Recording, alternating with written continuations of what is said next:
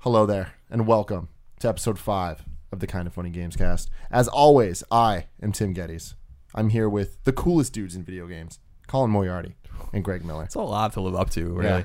I like the fact that this is episode 5, and it's the first time we've had a guest. And so now it's whenever there's guests, Colin makes old fashions, and I'm pro that. Yes. Now I will book guests for the show every week. Exactly, makes sense. And you brought attention to the fact that this week we have our first guest, Andrea Rene, of the internet. The internet's Andrea. Yeah, the internet. But more specifically, where do we know you from? Well, you probably know me from GameStop. If you've been inside of GameStop recently, I host GameStop TV, and I also host. No, I don't want the trailers. strategy guide. It depends which game you're getting. You might change your mind about that. That's And then true. you're gonna That's have true. to go back. I need those Tetris tips. Exactly. And I also work for Game Trailers, so I host videos over there. It's a fun team. That is fun. Yeah. What I like about you is you are everywhere in the video game industry. Yep. Like every event I'm ever at, you're there. You're doing stuff. Everyone knows you. Everyone likes you. You might be one of the coolest dudes in video games. Oh, Yeah. what? Oh, it's Does I think that everyone is a like fact. me? I don't think that's I think true. people- I've never Cody. heard a negative word about you, and I've heard a lot of negative words. You about must other not people. read the Yeah. internet. Well, I didn't say. We're not I talking didn't about say I comment haven't sections. read. I haven't read negative things about you. But when with our peers. Yeah. Oh, No one's okay. like, oh, that's Andrea. really nice, guys. Yeah. That's sweet. Also, this is delicious. I'm happy to hear Colin's that. Good. Colin's very good at making old As fashions. soon Oh, as he alright. hangs up this YouTube career, that's I what he's know. going for. And I can't It's almost wait. time. If Andrea's at every event, kind of being talkative or whatever, I like going to events and not know anyone knowing I'm there and then leaving really quickly. The They, always, ninja. they hand you like The ninja they of like the events. skewers. They hand you the sticks, thinking Yeah. you work there. Can you throw this away? Yeah. Greg knows how it is. That's why Greg and I always go to events together because Greg can do all the talking. I'm a little shy in like big groups like that. Yeah. And so I like going to events and just like burying my head in the kiosk for 2 hours and then being like, I gotta That's why go. we work well together. Yeah. The yin and the yang. Yeah. I love going to events with Greg. Yeah? Because you know everyone and everyone likes you, and I just stand next to To you your and face, people they end like up you. knowing me. Yeah, So it works exactly. well. It works well for everybody. I want to give you a shout out. It was very heartening. We didn't go to PAX South. We weren't sure when we were getting ready to quit the job how things were going to go in the first month. If a trip to San Antonio made sense financially, turns out it would have made plenty of sense. We didn't know you were going to be so great to us, but it was. I'm looking at all the tweets and I'm like getting like, oh man, I wish I was there. I love PAX Ball. Oh, and then man. you tweeted about all the kind of funny shirts you're saying. I'm like, oh. Yeah, there was a lot of them, a lot of kind of funny shirts and a lot of Game Over Greggy shirts. And I had to razz you just a little bit because you guys were there. No, But no, I totally understand. understandable that you weren't, your first month. You wanted to wait and see how it was going to go. But definitely go next year. Oh, PAX yeah. South was great. Was it good? Was it fun? Yeah, all the people were great. There were so many people who had never been to a con before. And I think I've just been to so many for work that you forget that magic that you felt the first time you Yeah. walked into your very first Yeah. convention. Your eyes get all wide. Yeah. I mean, and this one kid, he was so sweet. I was talking to him because I was there with Adam Sessler doing some really cool stuff. Never heard of him. Yeah, this little guy, doing some stuff for Logitech at their GTV booth, which was really fun. And he was like, "Oh my gosh, this is my first convention. I just can't believe, like, it's just so huge. It's just so big in here." And I was like, "Oh my God, kid, PAX Prime would blow your tiny mind." Your tiny mind. Man, what was your first convention you guys ever went to? Oh God, Icon I think was my first one, which is a comic convention on Long Island, and that Yeah. probably only brings 10,000 people to Stony Brook, which is a university. remember- So I think that was my first one. In the back of a Wizard, there was an ad for the suburbs of where I was, suburbs of Chicago and Glen Ellen. At the Holiday Inn, they were gonna have a comic convention, and it was just like one ballroom, right, of just comics. It was just weird. And the first like major convention I ever went to was Chicago Comic Con, when it was still Chicago Comic Con, before it became Wizard World, before it became C2E2. And like me and my dad went every year then from then on out, and that was like one of those awesome things. Especially now, when I always tell this story when I'm at E3 or PAX, and a dad and son come up to me. And the son's freaking out to meet me, and I'll always make a point to be like, "Dad, do you like video games?"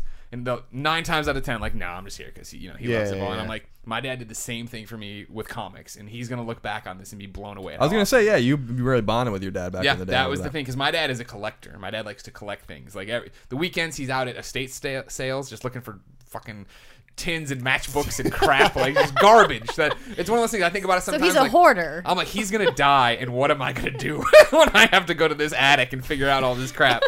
That's what you're thinking about when your dad passes away. Yeah. Is what am I Well, gonna he'll be do in a better the place by then. He won't have arthritis anymore.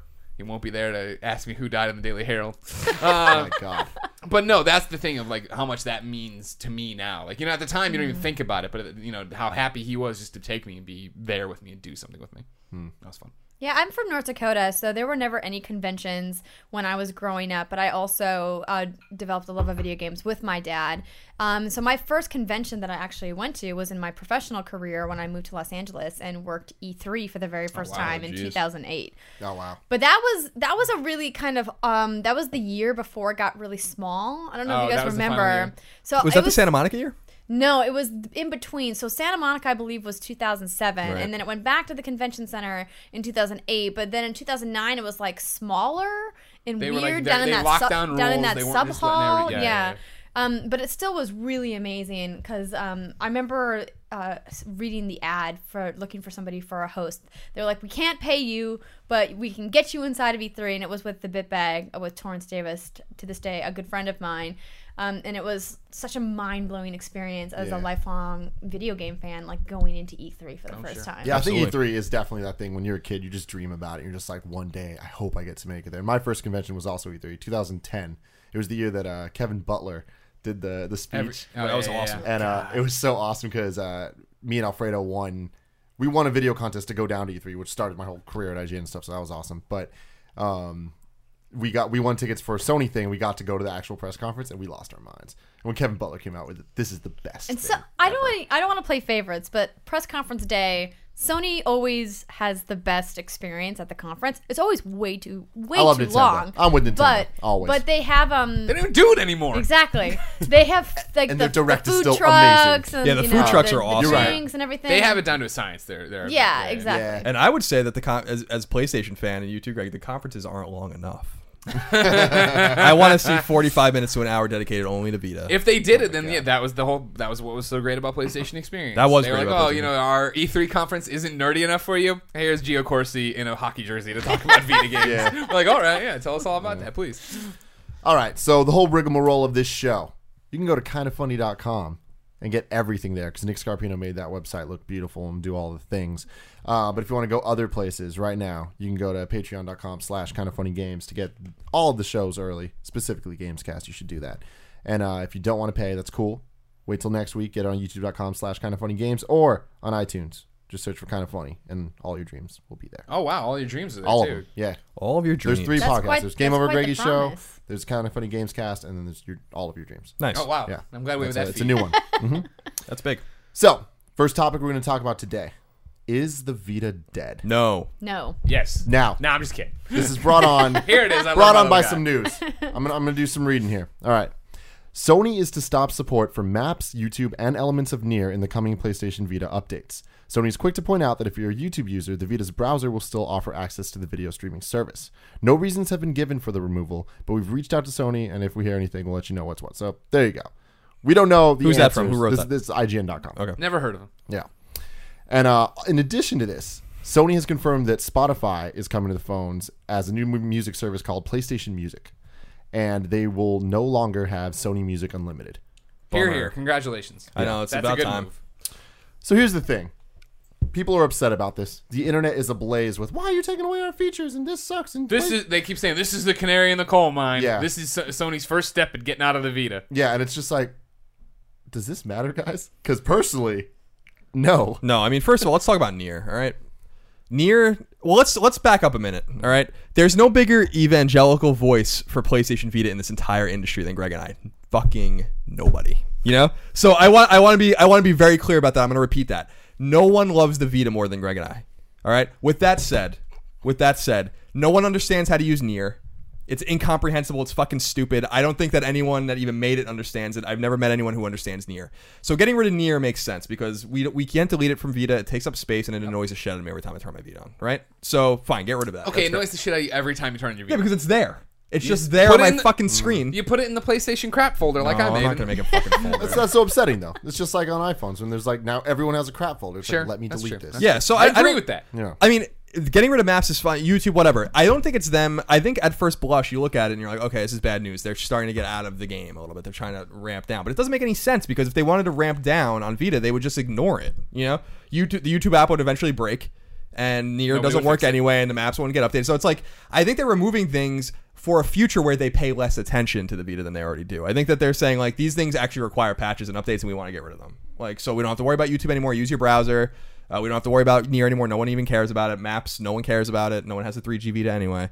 So I think, when you look at I've said it before, there are more games announced for Vita than any other platform. So and they're not exclusive games for 95% plus of them, but they're coming, hundreds of them. So Vita has a future. I think Sony realized that as a future, but I think they have to start getting out of the idea of fucking with the Vita all the time by like patching it constantly and stuff like that. So I think that this is the first step of them saying Vita is what it is. Buy it if you want it. It's a great remote play device. It has its great games, and these little things that we have to kind of tweak, we don't have to tweak anymore. I think it's future proofing it so they don't have to deal with it again as much. So that's my opinion. No, that's good. Move on to the next topic.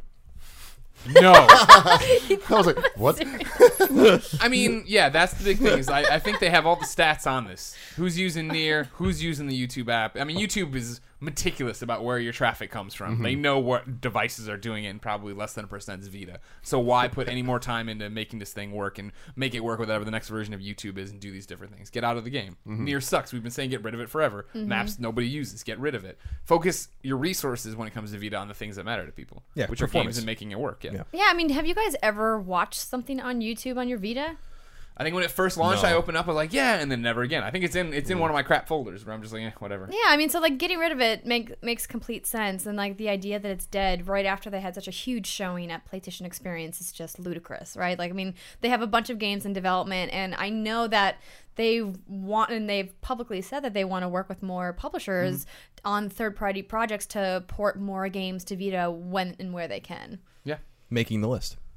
Building the list. Building the list. I'm sorry. Hashtag. You've been hashtagging Building- the wrong thing. building No wonder the your list. games. No aren't wonder no getting one's made. listening to me. I've never I don't use hashtags very often unless they're hashtags I've made up. Okay. Like believe with the LI that's capitalized. You made that up. No, I don't just made that up. I made the hashtag up because you can't capitalize certain things. It's just believe, and then you click on it, and it's just a bunch of shit that has nothing to do with the lie. Islanders.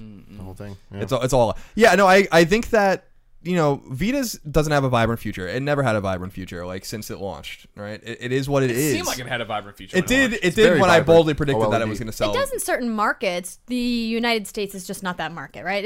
It's still doing really well in Japan, and I think it's going to continue to do well there because that's where they're pushing the most software support. But until they can overcome that idea that the Vita doesn't do anything else but play games, they're never going to really grab onto the American market. I mean, 3DS has done, I think, a better job of it.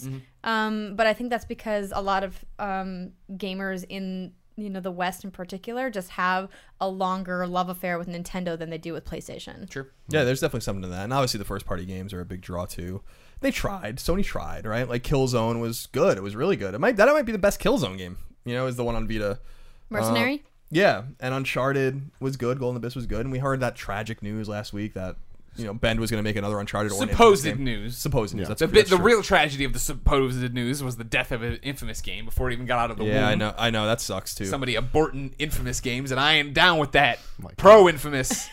Pro. That's good, Greg. Yeah, I don't know. I think Vita's fine. I agree with Andrea. But that's like, the thing is, it's fine. Yeah. And this is why the people get mad about you're hashing old news. The overall topic is Vita dead is an interesting question. It's not dead, but is it ever going to go anywhere else? Is this what the Vita is the real question. Yeah, this is what it is. Well, it'll only go somewhere else once PlayStation decides to commit a substantial amount of resources to making games developed specifically for the Vita hardware. And we're just not seeing them do that. Like, First Party hasn't come out the gate and said, we have this awesome lineup of games that you can only play on your Vita. I mean, when I was at PlayStation Experience, one of the few, if not the only exclusive that I played there was Severed, and that's being made by Drinkbox. It's not being made by, First Party. So, I mean, that's what they would need to do, but I don't think that's where PlayStation's, MO is right now. I think they're still pushing PS4 really hard. Their bread is buttered really obviously with the PlayStation 4. Once the PlayStation 4 came out and did so well, did beyond everyone's predictions, I think that was the moment, right, where it was like, all right, well, we're going to focus on this. We're not going to let Bend go make a Vita game. No, we're going to get them to go work on a PlayStation 4 game. Everybody's working on a PlayStation 4 game. So if you're one team, that's it. Don't worry about it. And then you see things like Tearaway, which are examples of that, where it's like made for the system and all that. And then now the next one's coming out for PS4. Yeah. And it's just kind of like, all right. Yeah, and I mean, it's happening a lot. It happened with Big Fest 2, which was, they only talked about it as a Vita game, and that's second party, and then they brought it, to PS4, I guess, too, because they just understand these games aren't going to sell. I'm surprised we haven't seen Mercenary Golden Abyss actually ported off either, although both those games sold very respectably, especially Uncharted sold over 1 million copies. But yeah, I mean, there was rumors as of last year that Sony Cambridge, which made, which is now Gorilla Cambridge, which made Killzone Mercenary, was working on another Vita game that got canceled. Who knows if that's true or not? And they've pivoted to PS4. And obviously Ben, who made the engine for Uncharted, and this was one of the things that source talked about, is that we made an engine too, so no one else used it except for maybe Zipper used it with the Unit 13, and that didn't work out very well for them. So yeah, everyone's off. The only first party that's gonna have their hands on Vita games going forward is Studio Japan, and they're getting with Freedom Wars, for instance. But yeah, you're never gonna Patapon's done. You're never gonna see Patapon again. Never gonna see another Patapon. No, I don't think even so. On PlayStation 4. Maybe even a collection. I don't know. Even a special edition PS4. A special edition PS4 that only plays Patapon. But even with Freedom Wars, like Studio Japan's turned very much into Sony Santa Monica in the sense that they're just producing a lot of games now. Obviously, Santa Monica's produce Hohokum, and they help produce Journey and all this stuff from Giant Sparrow. They're helping produce The Order 1886. Same thing with Studio Japan. They're helping produce Bloodborne. They had their hands in Freedom Wars, but Freedom Wars wasn't made by Studio Japan. It was made by Dimps and Shift, which are two Japanese studios. So, and it was amazing. Everybody buy it. Let's get another Freedom Wars. Come on. It's sad. I agree with what Andrea's saying. Like, I think that without first party support, and we've said this many times, like the handheld can't thrive. And if you're not willing to keep your first party games on it, like they did with Tearaway, then. And I think, by the way, removing Tearaway gave Media Molecule something else to do while they figure out, the PS4 game that they've been working on, because, Clay Wobble. Yeah, because I'm super interested to see what they're doing. I feel like that was a stopgap for them to be like, we need to do something else while we, get this game off the ground. Yeah. Everyone's working on PS4 games. Shuhei told us that 2 years ago, so it's not a surprise. It's just a surprise that none of the ancillary parties are making, a Vita game. Yeah. Well, and if they're not going to make games, it would be cool to see them make some kind of support where you can cross-play with your Vita and your PS4 at the same time. Like, we've seen that with the 3DS and the Wii U with games like Monster Hunter 3 Ultimate, where you can, play at the same time with both units. And we haven't really seen, Smash Bros. Even. Something like that with Vita and PS4 yet, unless There's you guys can think of a good There's been example. only a couple in their tiny games that I can't remember to even reference, but I know for a fact there are. But there hasn't been like a standout like AAA experience. No like, AAA experience. Do you want to buy a Vita? I know, like, when we were talking about it earlier in the year, we were saying how awesome it would be if they, for holiday in 2014, they would have made Vita PS4 bundles where you can buy both, and they really push remote play. Mm-hmm. Yeah. But we never saw that, and I think until they can develop cool ways to use your Vita with your PS4, then there's no incentive to buy that PS4 or the Vita unless you're specifically using it for remote play. The train left the station for that one at launch with Madden. If they could have co-developed Madden with EA to make them feature complete from PS3 at the time to the Vita, right, and then bring your save with you, like never stop playing Madden, that would have been endgame. You know what I mean? Instead, they did it for the show, and even that was wonky. You had them buy them both, and the show's not a full-fledged game on Vita. Yeah, feature complete. It is. So. And so, I mean, if that would be and I know how hard that would be. I'm not saying it's easy by any stretch of the imagination, but that would be the game changer in the way of, like, never stop playing, which was their slogan, of course, which is what they got sued about when they made it look like every game you could take it on the go and go play it. You know what I mean? Like, if they could have done that, that would have been fine. Now the Vita is in that realm of hardcore gamers love it. I love mine so much because I get to play all these great indie games that I missed on PC that now come to the Vita that I get to go play. And I love that, and that's what I want to, and that's what I wanted for Trips and Freedom Wars were so great at that when it launched, being on the go with Christine in Missouri and going to coffee shops and just playing for hours, just her and I just sitting there. It was so much fun. I want to do that, but you need more experiences like that to get it outside of that realm, and I think that's where it's at. I think that we always make fun of Craig Harris on GameScoop that one time when I yelled at him when he said the PSP was in a 6-year tailspin. And I'm like, that is impossible. That's a landing at that point. But, like, this is what I think everybody always thought, not everybody, but all the negative Nancy's used to say about the PSP. That, there's no games on it, and there's a million games on PSP. Yeah. PSP had so much going for it. Whereas this system is, like, this is for the hardest of hardcore gamers. Like, you could totally get by without one of these. But if you get into this ecosystem, you're going to have a great time. Yeah.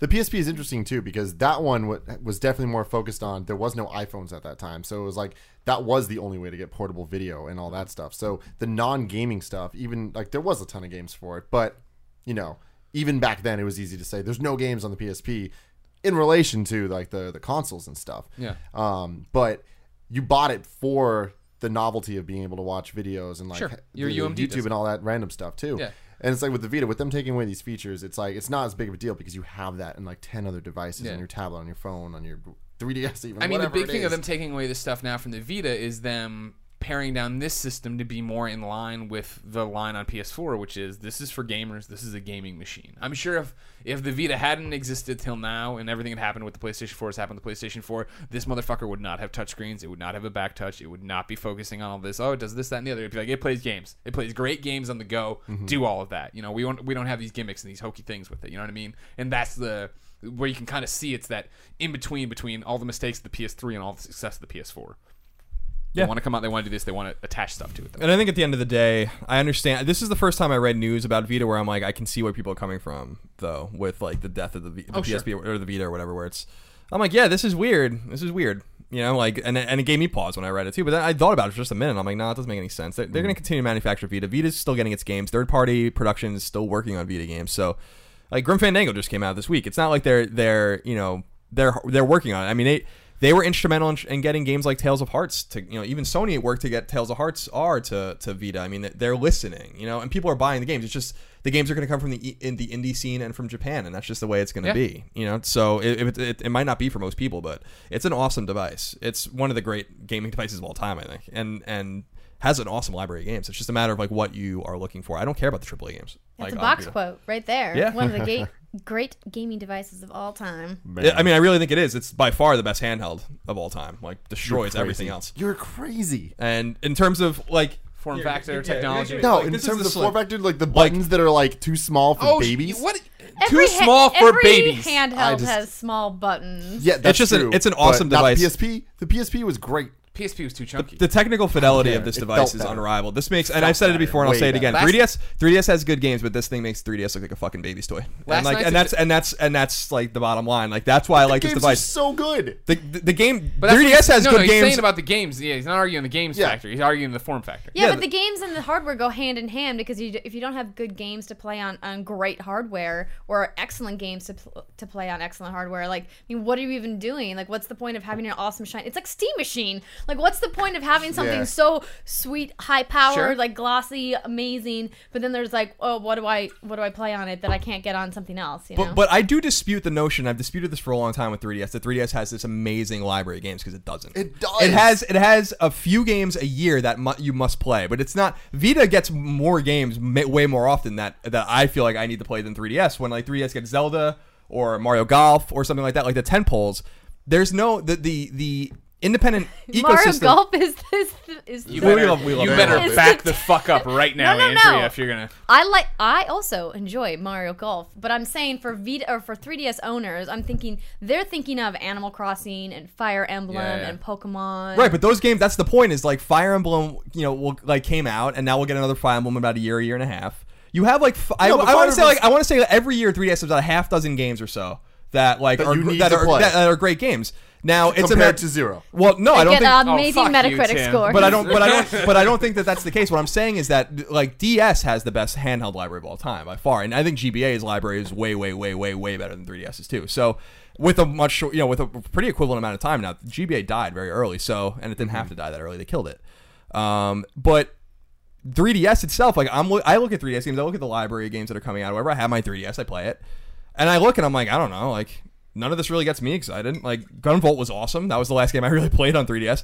Then Project Steam, that's the next big yeah, one. Project Steam looks good. But that's the point, is like, what are you looking for? You know? And for me, I'm not looking for those 5 or 6 games a year that, you know, everyone's looking for because all those games sell millions of copies and then there's nothing. I'd rather have like an There's independent. never nothing. I'd, on the I'd rather 3DS. have an independent There's ecosystem. always Like something. Vita gets a game every week, you know, and Okay, like okay. And to me, like that's more riveting to me because they're smaller games that are made for handhelds or whatever. If I'm gonna play something like Fire Emblem, I'd rather play it on Wii U anyway. Yeah, but like 3DS gets a game worth playing for 3 months every 3 months, and I think that's what's good about the 3DS.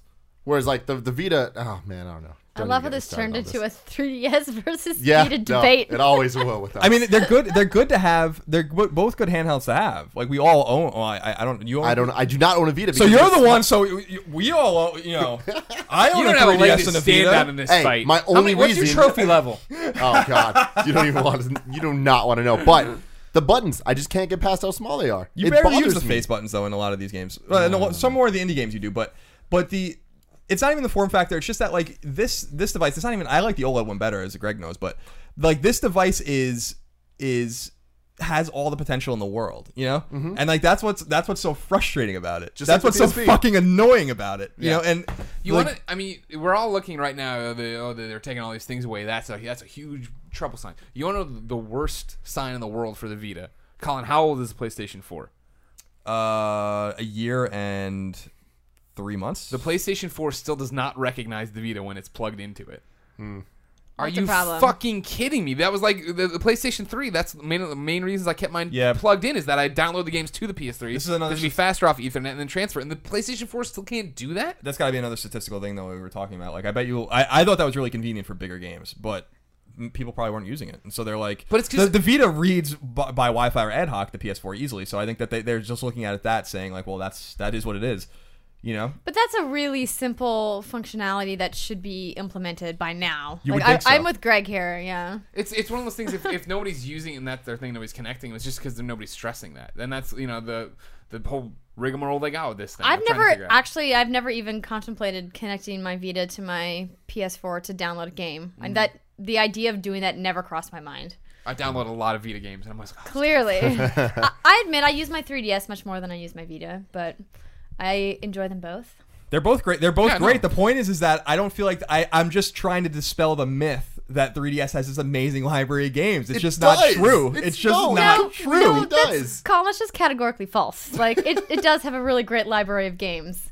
It has a lot of games. Mario Golf, Yeah, and then what Super else? Mario, something or other. No, but it has 3D it Land. has its Mario games. It has its Zelda game, right? Yeah. It has. Oh, it has its these games, it has that games, it has those games, it has these games, but There's forget a those. brand new I don't understand. Xenoblade. I don't coming understand. for 3DS. I don't understand. I really don't understand the argument. Like I was a DS fan, big DS fan, had tons of DS What did games. DS have that 3DS doesn't? DS And had I'm not Elite arguing- Beat Agents. No, that's true. Checkmate. God bless Elite Beat Agents. in a weird. It was a weird game. I love that game. I just think that like I think people are so hard on Vita comparing it to 3DS when like I don't think either's catalog is like blowing the other's away. I'm sorry, like I just don't think that that's true. Like if you're looking for AAA games, we've talked about it many times. I'm a big Nintendo fan from way back, and like something like Zelda will get me involved in it, or something like. Pokemon I don't give a fuck about anymore, but like, there's other games that would get me involved in it, but like I'm looking at the catalog of games, I'm watching as games come out, and I'm like, I don't really see like what's so astonishing about like the 3DS's catalog, like I really don't. I'm sorry. Like DS's catalog was awesome. GBA's catalog was awesome. I agree on Where's the both of those fucking fronts. Castlevania game, for instance? That doesn't suck on 3DS. We got the Castlevania game that sucked, but where's the Castlevania game that doesn't suck? Yeah, I understand. You I understand what I'm understand the saying? suck between and not suck. So Where's the Castlevania game on Vita? Where's the Castlevania game? Period. Yeah, I guess you're right.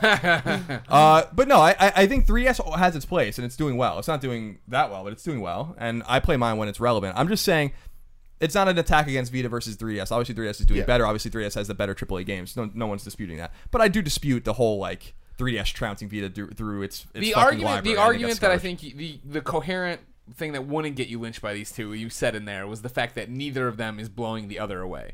No, I don't think that. I think that's true. Okay, well that's what I'm just saying. In a hardware perspective, I don't know. one's blowing the other way. Honestly, it's like I could never recommend someone a Vita over. Run 3DS. me through the DS, and this is like I'm not even saying much in this fight because I'm not briefed on the whole 3DS library. I pick up the exclusives. That's what I like to play on it. 85 hours of Mario Golf, motherfuckers. But tell me, like the games that I would classify as just like, my God, these are amazing. Mario 3D Land, Fire Emblem Awakening. To me, those are the two that are in another level. Okay. Then besides that, there's just a lot that are just damn good. Like we got Ocarina 3D, Star Fox 64 3D. It's like, all right, Shovel they're remakes, Knight. but they're great. Yeah, we got Shovel Knight, we got all that That stuff. cancels itself out now. Yeah. So 2 ports in a game that's on Wii U and PC and coming to Vita. Okay, PS3 yeah. and PS4. Okay. Well, I'm looking at the Metacritic list here, and Bravely Default is up Yes. there. Yeah, Persona Bravely Q, Default's Pokemon Omega Ruby got an 83. all the Pokemon. So Weird. the Pokemon Ruby and Sapphire remakes, Pokemon X and Y, Mario Kart Professor 7. Layton versus Phoenix Wright. Yeah. I don't know, guys. I'm I haven't played it yet. Layton's not my thing. I'm but trying to. Is this Lifetime here? Let's put it here. I just want to see. I want to unravel and unpack this right now. Oh yes. That's what we do on the So show. this This isn't Lifetime. This is, I This believe, is the 2014. Yeah, I want to see. Yeah, this is 2014. So Yeah, let's look. So Bravely Default, fantastic game. What a lot of people really like that game, and what was so funny about it, what we talked before, is that Square was surprised that it did well, which was funny as hell to me. Oh, people like these games. Oh. Not the crap we Shovel keep Knight's making awesome. fun of. Shovel Knight's my game of the year last year. I mean, honest about it. Smash Brothers is on another platform. Persona Q, first time that that moved off of PlayStation platforms, did very, very well for them. I think that we'll see that again. Retro City's on another platform. Pokemon is that's just a remake port. Shantae is coming to other platforms. Pokemon again. The Curtain Call Final Fantasy game, that's fine. I don't know what Siesta Fiesta is. Phoenix Wright is obviously exclusive Curtain to Call 3DS. doesn't make the list. So yeah, Layton, I love Layton. So there's one. Azure Striker Gunvolt, I brought up before. That was an excellent game. So I mean, this year, like I'm looking, then Mario Golf. So I mean, I'm sorry, I'm like not that impressed by this by this list of games. Yeah, You just said you liked almost all of those you games. said you liked those, and then a lot of the other ones were just like, oh, it's on another platform, so it doesn't count. So like, then let's look at the Vita list. I don't know. Here, you do it. I don't know. Sword Art doesn't Online exist. coming through. It doesn't exist. Don't be a dick about it, all right? So I was just telling you guys this. I've never seen House of Cards, and my friend Kevin, our good friend Kevin, has not seen it either. Started watching it, and he's like, dude, you need to see this. Is that a PS Vita? Vita? I've been thinking about picking up What one games does it play? And the guy goes, all of them. Okay, so this is the Vita list. All right, so Velocity 2X is on PS4, so that doesn't count. Final Fantasy's on PS3. Rogue Legacy was probably one of the best games of last year. TXK doesn't count because it was there the year before on PC. TXK is actually exclusive, but I don't think that should count either. Frozen Synapse Prime is on exclusive. Minecraft is number 5. That Great counts, game. right, guys? Hey, that's Soul Kids Sacrifice go. is exclusive. Disgaea 4 is a port. Danganronpa 2, obviously. I mean, that's is exclusive.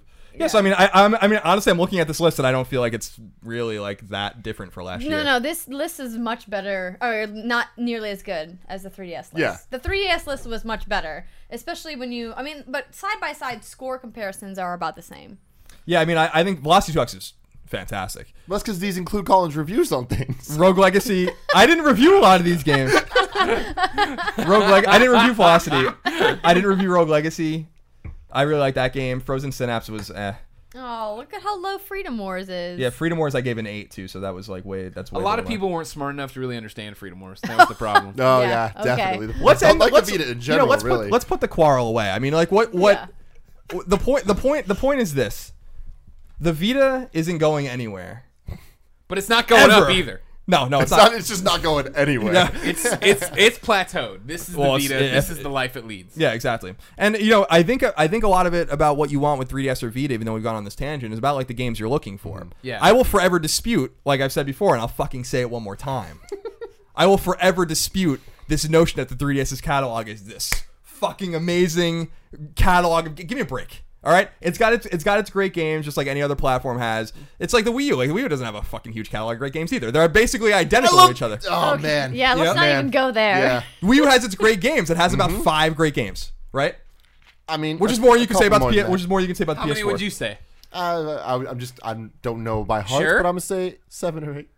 Okay, but you were offended at first when he Well, said that. I'm just saying it's There more. was It's 5, more like, than a just handful. there were 5 just in the last year. You could have made for 2014. You could have made a Game of the Year category out of just Wii U games that covered all of the consoles. Yeah, Cart, I'm with that. Cart Smash. Bayonetta 2. Okay. Yeah, I like the didn't, eye roll there. I didn't realize you were a sexist. Oh my god. I'm not a sexist. Way to stand up for witches. Shovel Knight. You can put on there too. Yeah. Mm-hmm. So there you go. Bam. Game of the year. 1 Wii U. Nintendo fans, you can find me at no taxation. On Oh, they turned this off. Well, no, the other thing here is people have been talking a lot of shit. They're just like, oh, like you guys aren't like, you think Nintendo sucks and all this stuff. I'm like, no. I've just been quiet. Like, Well, stop being now, quiet. I know I need to stop being And quiet. how could you say Fuck that? this. We do so many Let's Plays. I know, Nintendo that's games. true. That's It's the like, we funniest all thing. love I like Nintendo. that when they call us trolls for that. Like, oh, sit here and shit on the Wii U and then do all the Wii U Let's Plays. Yeah. Wii U's got Wii U. I stand by the fact that I like my Wii U. I bought my Wii U for the exclusives. That's what it does. I don't expect to turn it on every day. I turn it on every 3 months or so. Now we turn it on for Smash way more. Obviously, Smash has changed your life. Yeah. But before that, Game changer. Yeah, I might buy. What it I might was. buy a Wii U soon, but just I want it for Virtual Console. I don't even care about any of these games. Just so I can play Mega Man 3 basically. Worth it. Whenever I want. Yeah. To make this clear, Colin. Yeah. I want a Vita. I just don't. And what's You funny just is I don't like want you to Persona. want a Vita. Like, you just don't like Luminous. You just don't like Uncharted. No, I like these You things. just don't like Hotline Miami. They're great, but check this out. You just don't like Grim Fandango. Every time I went to get a Vita, You just don't like Rogue something Legacy. fucking happens. I wanted to get it a long time ago, and I touched. I'm like, oh man, why are the You buttons just so don't like small? Freedom This Wars. pisses me off. And I was like, and there's no game I need for it. Then I was like, you know what? It's worth it for Crash Bandicoot and all the games I want to play from yesteryear. Oh wait, they're not on it because of stupid bullshit that will never be explained. And we've talked about before. But that upsets me, Greg. And then Stupid bullshit that'll never be Oh, explained. and then all of a sudden it's there, and you can play Crash Bandicoot. Aren't you going to be able to play them through PlayStation Now? Oh, Jesus Christ. We'll I see can't how even that with goes. thing. I can't even with PlayStation. I don't even want If to talk current about it trends continue, PlayStation Now will be on the PlayStation Vita in about 2028. Exactly. That's a fair point. But there was one weekend when you could play all these amazing classic games on this system, and I'm like, I looked at you, Greg. You sat next to me, and I'm like, Greg, I'm buying a Vita. This is happening. Then I went out to buy a Vita, and then Sony changes everything, and they're like, nope, you can't play these games. I'm like, well, that sucks. Then I was like, you know what? I'm just going to buy it. I'm just going to buy it, support this thing. I'll enjoy it. And then they canceled the OLED one. You just can't buy it anymore. Yeah, I know. That's why I'm holding on it's to mine. this for weird now. Yeah, other one. I have the original too. So I'm just like, all right, well, I guess I'm done then, because I'm not buying this inferior little not beautiful one. Yeah, it's not beautiful. No. That's true. I mean, the new Vita is not. as Neon pink, get out of here. Hey, you know It's what? the only one available. At I'm least sure. that if you didn't want to play on the new one and you only had the old one, you could still play the new games. Yeah. Let me tell you, Smash Brothers on that original 3DS. Get my fucking jeweler's eye out and try to see what the fuck's happening on it. Yeah. Well, I waited for the XL because I knew. Because I you're a was big fan. You're a I'm big not- fan. Well, I'm not now doing I this. mean that's fair. Nintendo is doing that now with the new 3DS too. They're gonna phase out Yeah. phase out the old. I don't know. You don't have to worry about. I mean, at the end of the day, you don't have to worry about getting a Vita because you have this amazing catalog You're right. of games. You're to right. play on the 3DS. And it's gonna be great. All right, guys. Let's move on to the second topic. How far did you get in Fire Emblem? Huh? How far did you get in Fire Emblem? Fire Emblem? Yeah. I beat the shit out of Fire Emblem. What about Bravely Default? Didn't really play that one. Okay. It's not my thing. How about Mario Golf? No, don't play Mario Golf. Okay. Yeah. I mentioned the games I like. Azure Striker Gunvolt was probably the best game you can only play on 3DS that came out last year. that I Steam, played. Project Steam. I can't wait. Yeah, looks like. Valkyrie Gunvolt Chronicles. was Yeah, awesome. all right. That was a All right, cool. So, guys, we got an update on The Last of Us movie. Time for updates. So, according Wrong show. to game director and film scriptwriter Neil Druckmann, I know him. yeah, he says, I just finished a second draft and we did a table read with a bunch of actors. It's pretty faithful to the game. There are some big changes, but the tone and what the story's trying to say is pretty faithful to the game. He also said that he's dividing his time between Uncharted 4, being at the office, and the movie. And then also when he's supposed to be sleeping. Yeah. Seeing his wife, his kid. Yes, in addition to this, there's still rumors of Maisie Williams of Game of Thrones fame being Ellie. Yeah. And that's cool. So should we say right now we're going to spoil stuff in this? So, yes, Okay. right off the bat, spoilers will be had for The Last of Us video game. You should play it first. you beat What that? are you thinking Mhm. about? Yes. God, Greg. Don't be all Okay, so obviously it's a movie. It's not a game. Games you get to play for all these hours and stuff. Last of Us, 12 hours-ish, Yeah, about that. right? Sure. If you run around like I do, it takes like 20 because I'm like going in every corner looking for things. But Let's just Yeah. say that's a what I fun do. way to watch. someone play. 14 hours for people like Yeah, 12 leisurely to 14. getting 10 to through it, 14. I right? would say 10 to 14. Movies are hour and a half to 2, maybe a little longer if you're crazy. I don't think they're going to go too crazy with this. No. They should. What should they cut? How do they make that happen? What do they need to do to nail Last of Us in movie form? I don't know if you can. The more, And the is more I Maisie hear about Williams this, a part the of more- this? The more I hear about this, the more I don't even want them to do it. To be honest, I I stand by the fact I never want them to do video game movies. Video games, I think, are their own art form. They are, we don't need. Why are we as video game people trying to get the approval of mainstream audiences? I And don't think it's about getting approval. I think it's about having such like an unending appetite for your favorite franchises that you just want to see as much content about them as possible. And this was such a well done, story driven, interactive experience that it seems ripe for a cinematic feature film. I mean, I think that if done well, it can complement the game, but when you try to think of it replacing a game or giving you the same experience that a game gives you, you're thinking about it wrong. Sure, 100%. I always stand by the fact Nick Scarpino, who's out there right now, probably doing push-ups, curls. He always talks about the fact that he's waiting for the era of the video game movie to start. We're living in the comic book era, right? And for years, comic book movies were terrible, and then X-Men changes everything and goes around. He's waiting for that. I stand by the fact that I think this is the first video game movie that has an honest chance at it. I don't count Warcraft. Everybody always throws that in my face. All I've seen is a guy in the forest. That doesn't sell me on that fucking Warcraft movie. is farther out there than Guardians of the Galaxy was as an idea that you can sell to an audience that's never been familiar with the IP. Right. This is a thing, though. I think this is the best shot at it because Neil's so closely involved. You know what I mean? He understands the story and the characters because they're his, and he's going to guard them and make sure it goes the right way. In terms of cutting stuff, I mean, I think you got to cut out. I can't remember the name. The brothers you run into. Well, the one brother gets bitten, comes after Ellie. Yeah, she kills him. Then he blows his brains out. Yeah, that was a weird aside. I know exactly what you're talking about. It was cool for the moment and stuff, but like it's just can't. They betray you. Exactly. Yeah, but then you run back into them later on or whatever, and then all hell breaks loose. But you can't spend that amount, right? The big beats have to be. I mean, even the beginnings have to be drastically shortened. I won't even be surprised if like it starts with Joel and Tess, or it starts with obviously. We have to get Joel's backstory. Maybe we don't even get it in the beginning. Maybe I'm wrong on that. Yeah, maybe it's like a little flashback. Exactly. We're getting flashes and stuff as he wakes up and all this other stuff.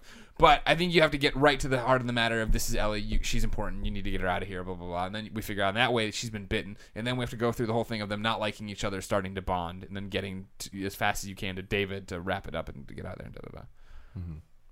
Yeah, I think that inherently with a game like that, a stealth kind of action game, that you're gonna be able to cut shit out just inherently, right? Like half the game you can just cut out because it's just combat. Yeah, so, all the gameplay. So you like cut out, yeah, so then the meat of the matter is really the experience with Joel and Sarah in the beginning, which has to be in the movie.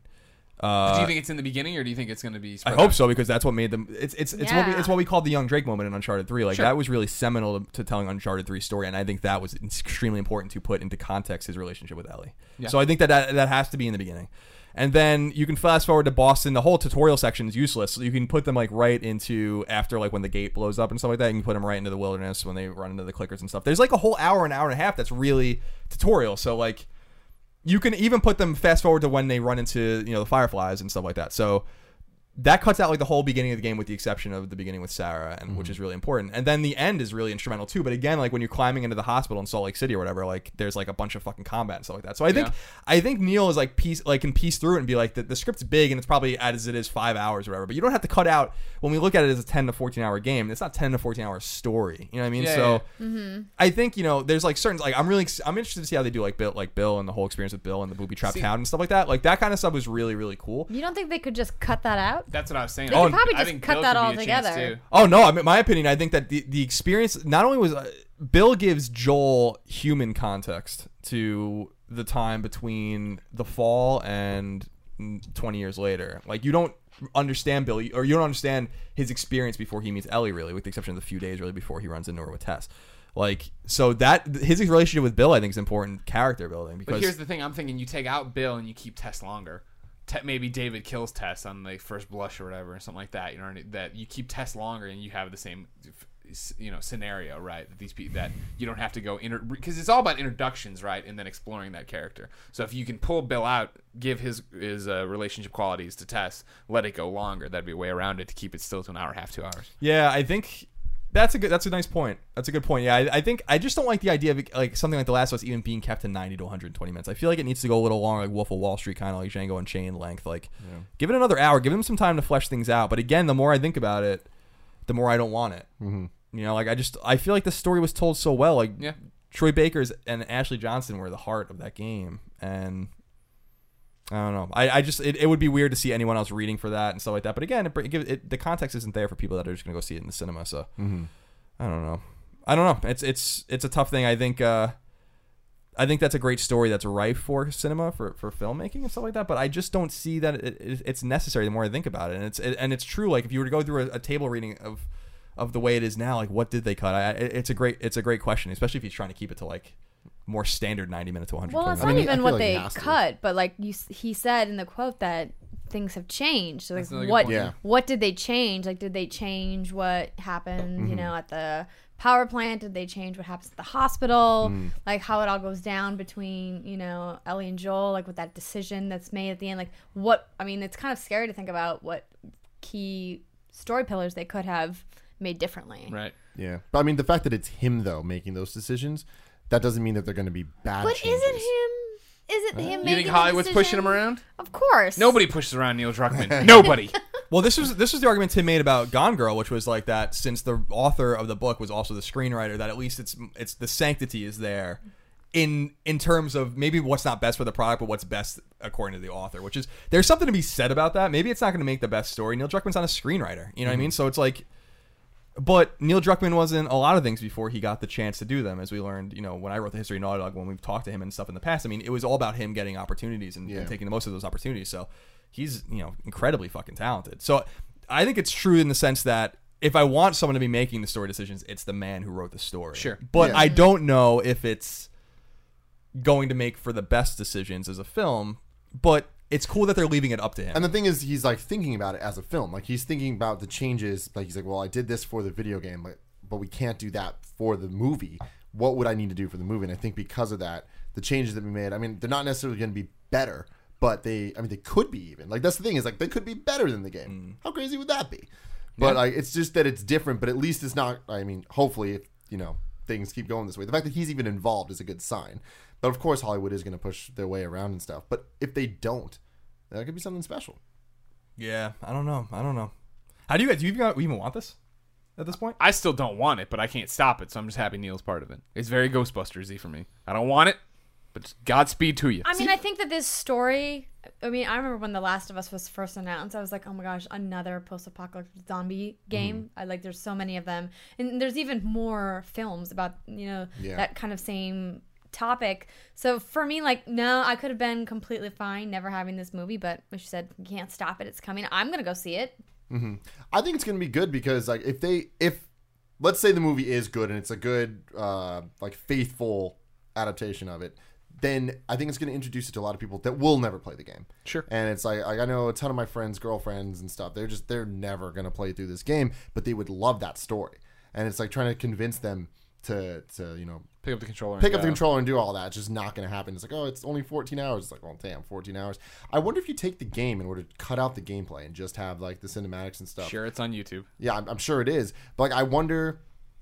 I mean, you know, these days, like, gameplay has all those cinematic moments and all that stuff, so it wouldn't necessarily work. But I wonder if you did cut out all the gameplay, even the ones with the cinematic moments. So it's just the cutscenes and stuff, if that would tell a coherent story. And, like, how long that would be. I don't think it can in the sense that the fear doesn't come... I mean, there are certain scenes, like the scene in the State House where everyone Tess is killed, like that, are half gameplay and you're kind of running away from the action and you can't actually hang around. But, like, that's the interesting thing is that it is a little reductive of me to say... well, I need to cut out all of the gameplay, like I said before, all the gunplay and all the slinking around stuff, but then you lose the context of even fighting at all. So like, it's a complicated thing. Here's the thing that's bothering me the more I think about it, though.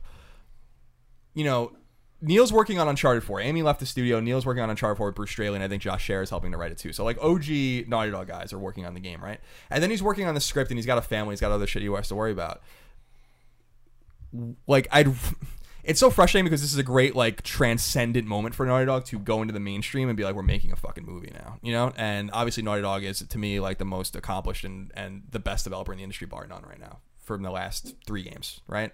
Uncharted 2, Uncharted 3, and The Last of Us are 10s, in my opinion, all of them. And, you know, I'd rather him focus Neil Druckmann, the visionary behind The Last of Us, to be like, now let's get the sequel. You know, because I think The Last of Us does need a sequel, and we've talked about it many times in the past of how it can happen, and everyone has their own theories. And I always said I want it to start immediately after the end of The Last of Us, when he lies to her and stuff like that at the end. And so, like, with Neil Druckmann so engaged in Uncharted 4, which is where he needs to be right now for Naughty Dog, and also engaged in the film, which is going to take more and more of his time, it scares me that A, we're not going to get The Last of Us sequel anytime soon, because they're thinking about it. Certainly they're thinking about it. They've admitted that. Or B, it's just going to come like really far away, and I don't want that to happen. You know what I mean? You want it quicker. They have 2 teams in Naughty Dog. Now they're all folded into Uncharted 4 right now, as far as we understand. But again, pre-production is always going on for these other things. So I don't want someone else to write that game. You know what I mean? I want Naughty Dog. I want rather Neil Druckmann to write that game. Yeah. So what is the opportunity cost? That's like kind of the bigger picture for me, like over the next few years for him. I don't know. How important do you guys think the casting is, and do you have any suggestions for who you'd want? And specifically, Maisie Williams. Like, she's is that in, right? No. No? It's rumored. It's one of those things she says that they've had conversations. Like, you know, the whole Twitter exchange went down. Then he announced at Comic-Con that they had talked to her. And then since then, she did, like, an interview with Vanity Fair, I want to say, or somebody like that. And she was like, that's still happening. Yeah, I think she's going to be too old by the time it happens. Maybe we need to get somebody a little younger. I like her as a character on Game of Thrones for sure. Like, her character is great, but I don't know. I don't think she's necessarily right for that role, but it's easy for us to, like, be an armchair casting director over here. But it's sad to me. It's funny because I got to interview a bunch of I've gotten to interview VO actors on red carpet several times, and I remember interviewing the cast of Uncharted 3 at the VGAs one year and talking to the actress, the blonde-haired actress. Yes, that's her name. Thank you. And I asked her, are you being considered for the movie role? And she was like, I really hope so. Like this, like look on her face, being like, I'm gonna be crushed, but I doubt I'll ever be considered. And the idea that anybody besides Troy Baker, being Joel is kind of hard to swallow because he's so talented. But the look of Joel is something that's gonna be hard to replicate with Troy, like because of the physical differences between the way he looks in person and the what he did vocally. Joel did not wear enough trendy scarves and hats. Yeah. Joel's also significantly older than Troy is. Yeah, so that's also part of it. That's a huge There's thing. makeup, And though. with film on stage, you can get those illusions behind, but like for film, it's all typecasting. So the odds of them using Troy for that role are probably pretty low. Yeah, and Ashley probably even lower. Oh, Oh no no, way for Ash. she's a grown woman. Yeah, exactly. Yeah, I mean, I think Andrea hit on something essential here too, which is just that, and I alluded to it before, and I think it's really important, is that with Uncharted, like who can play Nathan Drake that's going to do the justice that Nolan North did, even though Nolan North's not a stage actor. You know what I mean? And it's the same when you set the cadence and the rhythm for a game with voice acting and with mocap and then move it to the big screen. The fact of the matter is it's never going to be pure enough for me because like those are the characters. Sure. Nolan North is fucking Nathan Drake. He's not fucking Nathan Drake. He is Nathan Drake. And to me, again, yeah, Emily Rose is Elena. is Elena and Ashley Johnson is Ellie. You know what I mean? Even though she's 30 years old or whatever, and Troy Baker is obviously Joel. So we can't. It's difficult because like that is a conundrum, that you have to either get over or not. Yeah. Maybe the performance is better, maybe it's truer, and maybe they like it more. But I don't know. I'm never the way those games hit us at the time, and still to this day, it's like I don't know, man. Like that is who they are. That is who they are. So like, how do you get around that? And to me, that's why I think if anything, and I'm surprised we didn't touch on this, and it just came to my mind, even though I think we've talked about it in the past, is maybe the Last of Us movie should not tell their story. Maybe it should tell someone else's. I would have preferred that if it was somewhere different. Leave Joel and Ellie alone. I mean, I would even like with The Last of Us if The Last of Us 2 came out or whatever, maybe it's not about them at all. Their story's told and maybe it's about the world. Which is kind of like the way I feel, the opposite of what I feel like maybe The Walking Dead is, which is it's about this cast. It's not about what happened to the world. Well, The Last of Us really is about the world. And then you get like this, and it really is it's this existential thing, where it's like it's about the cure specifically. Yeah. And so maybe that's a different direction they go in or whatever. It doesn't seem like they're going to do that, obviously. No. Yeah. But then it brings up these conundrums and these problems that I think need to be dealt with, and I don't know how to effectively do it. But I have all the faith in Neil Druckmann, like in the world, very like way smarter than I am. So he'll figure it out, I'm sure. Yeah. Indeed. Cool. So, next topic. We got Resident Evil Revelations 2. Resident Evil. So, the upcoming episodic horror adventure will feature microtransactions, Capcom confirmed. A Capcom representative clarified that the microtransactions are included in the optional raid mode and not within the main campaign. So, there's these crystals that you can buy. You can either collect blue ones in the game or like buy red ones, and then they like bring you back to life and all this stuff. Right. And the raid is like this more action oriented part of Revelations. So my question to you guys is: obviously, Resident Evil went full action a couple games ago. Yeah, unfortunately. And this is just an even purer sign of just like, man, okay, they're making you pay so that you can like get extra lives to keep playing this action game. What happened to survival horror? Do you think it'll ever be back? And what are the key things that would be necessary for that to happen? Before anyone answers that, I was at the preview event where they showed both of these. I got to sit down with the team and see each of them for about an hour for Barry's episode and for raid mode. And the microtransactions aren't as bad as everyone's making them out to be. Mm-hmm. They've been bad in some games before, but they're not time-based. They don't keep things locked that you can't otherwise purchase. And raid mode, if you played the original Revelations, is very similar to what that is. It's just additive content to what the story mode is bringing. Like the story mode is the reason why you should be buying Revelations 2. Raid mode is just another way to keep playing if you really love the gameplay experience that they bring in Revelations 2. So they are adding 3 dungeons with each episode, and each of those dungeons has 6 missions. So it's essentially 18 missions per episode for across 5 episodes. That's just another additional gameplay experience into the narrative story elements. And so that stuff is all free? But that then, stuff's all included with the price. Yeah. So the microtransaction is just buying more lives. So like when you're in the raid, right? In the so raid when mode, you're in yes. raid mode, so there's like a base where you can customize your weapons and change out what kind of ammo you have and what you're bringing, what herbs you're bringing in and stuff like that. The microtransactions, I believe, allow you to unlock weapons faster. Yeah. So if you want all Gotcha, of the gotcha. weapons available for raid mode right from the start, you can pay to unlock them all, or you can grind and unlock them as you go. All right. That's actually good insight. Yeah. Because we didn't go to that event. Yeah, I mean, like when I saw the coverage come out, I was like, why are people demonizing this? It's not. It's because microtransactions. Well, just not the word that- microtransaction. Yeah, I mean, we've definitely been burned by microtransactions, but I think now we're kind of over that hill where developers and marketers are like, okay, we have to be careful about how we message microtransactions. Not big ol' blast. We're sitting, Tell you what. down to some developers not even allowing you to use the words free to play in your coverage. It's like and people making all kinds of memes about it and stuff. So I think we're past that point where now the marketing guys are wise to the fact that the audience is like pissed about it. So they're being much more thoughtful about the way that they're implementing it. At least in the AAA space. I mean, the mobile scene's a whole different ballgame. But Yeah. What do you think, Colin?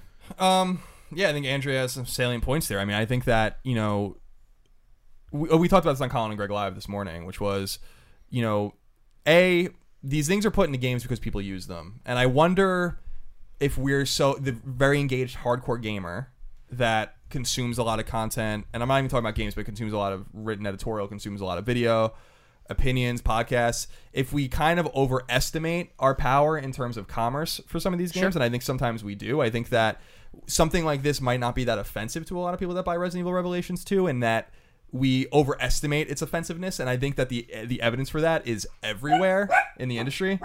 I think like everyone hates day one DLC, but it keeps coming. Everyone hates season passes, they keep coming. And why does this keep happening? Because people are buying them. people keep buying them, exactly. Everyone hates the idea of these things until it's in the game they love and want it. And that's the thing. So it's easy for me to be like, day one DLC for NBA whatever, that's stupid. But when it's day one DLC for us WWE, I'm like, oh yeah, buy it.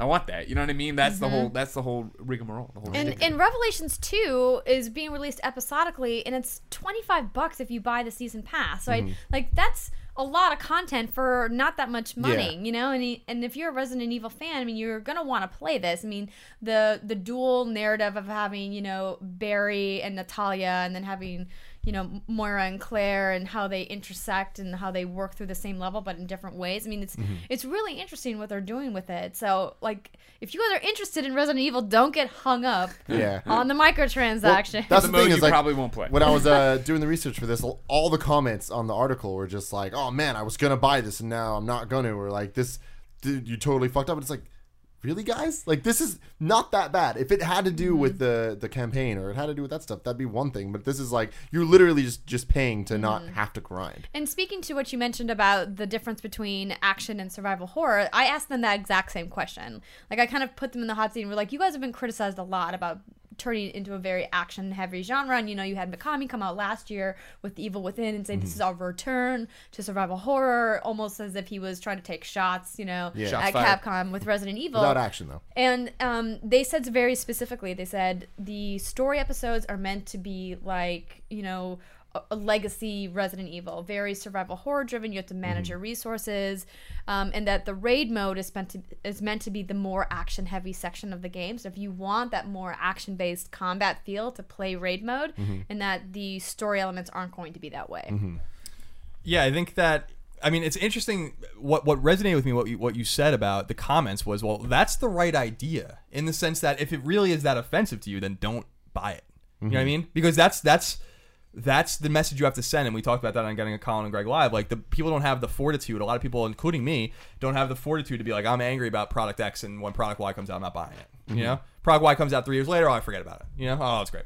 So like you never send them the right message, and I think they're being sent messages, as we said earlier, which is that like people are going to spend money on this. They've done their research. Capcom's not a stupid company. They did their market research. They have evidence that this works in Street Fighter or whatever else they've done it. And so here we're going to put in Resident Evil Revelations. The more egregious thing to me is that it's episodic at all. I feel like that was. I don't feel like maybe I just was ignorant of this because I played Revelations like 2 or 3 times in the last year or whatever. Revelations 2. And at like preview events, and I feel like the episodic thing just came out of left field, out of nowhere. Like I don't know if that was like that wasn't the case as far as I understand for like a long time, and then that like happened. So like that, and maybe I'm wrong. Maybe they said it like 2 years ago that's gonna be episodic, but I don't think that's the case. I think that they're looking and saying like, well, we were probably gonna sell this for $20, but we can make 25 if we put it episodically. I talked to them about that too, and what they said was that they had a plan.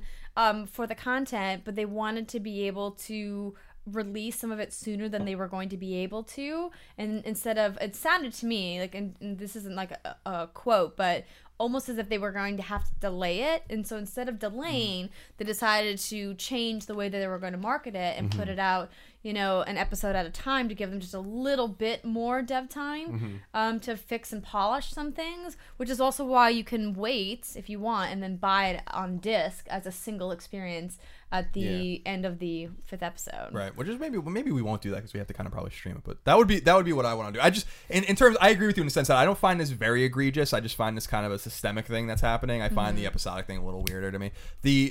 The thing is that with everything, with mobile phones and tablets are like a lost cause. I mean, that's why I don't play games there at all, because it's you know, that shit is just out of control with the free to play market. I mean, we've talked about Plants vs Zombies 2, which I love, and how I would have loved to just give them $20 if they just shut the fuck up. Yeah, you know, but like they wouldn't let me pay for it, and then they just keep bothering me. So you got nothing.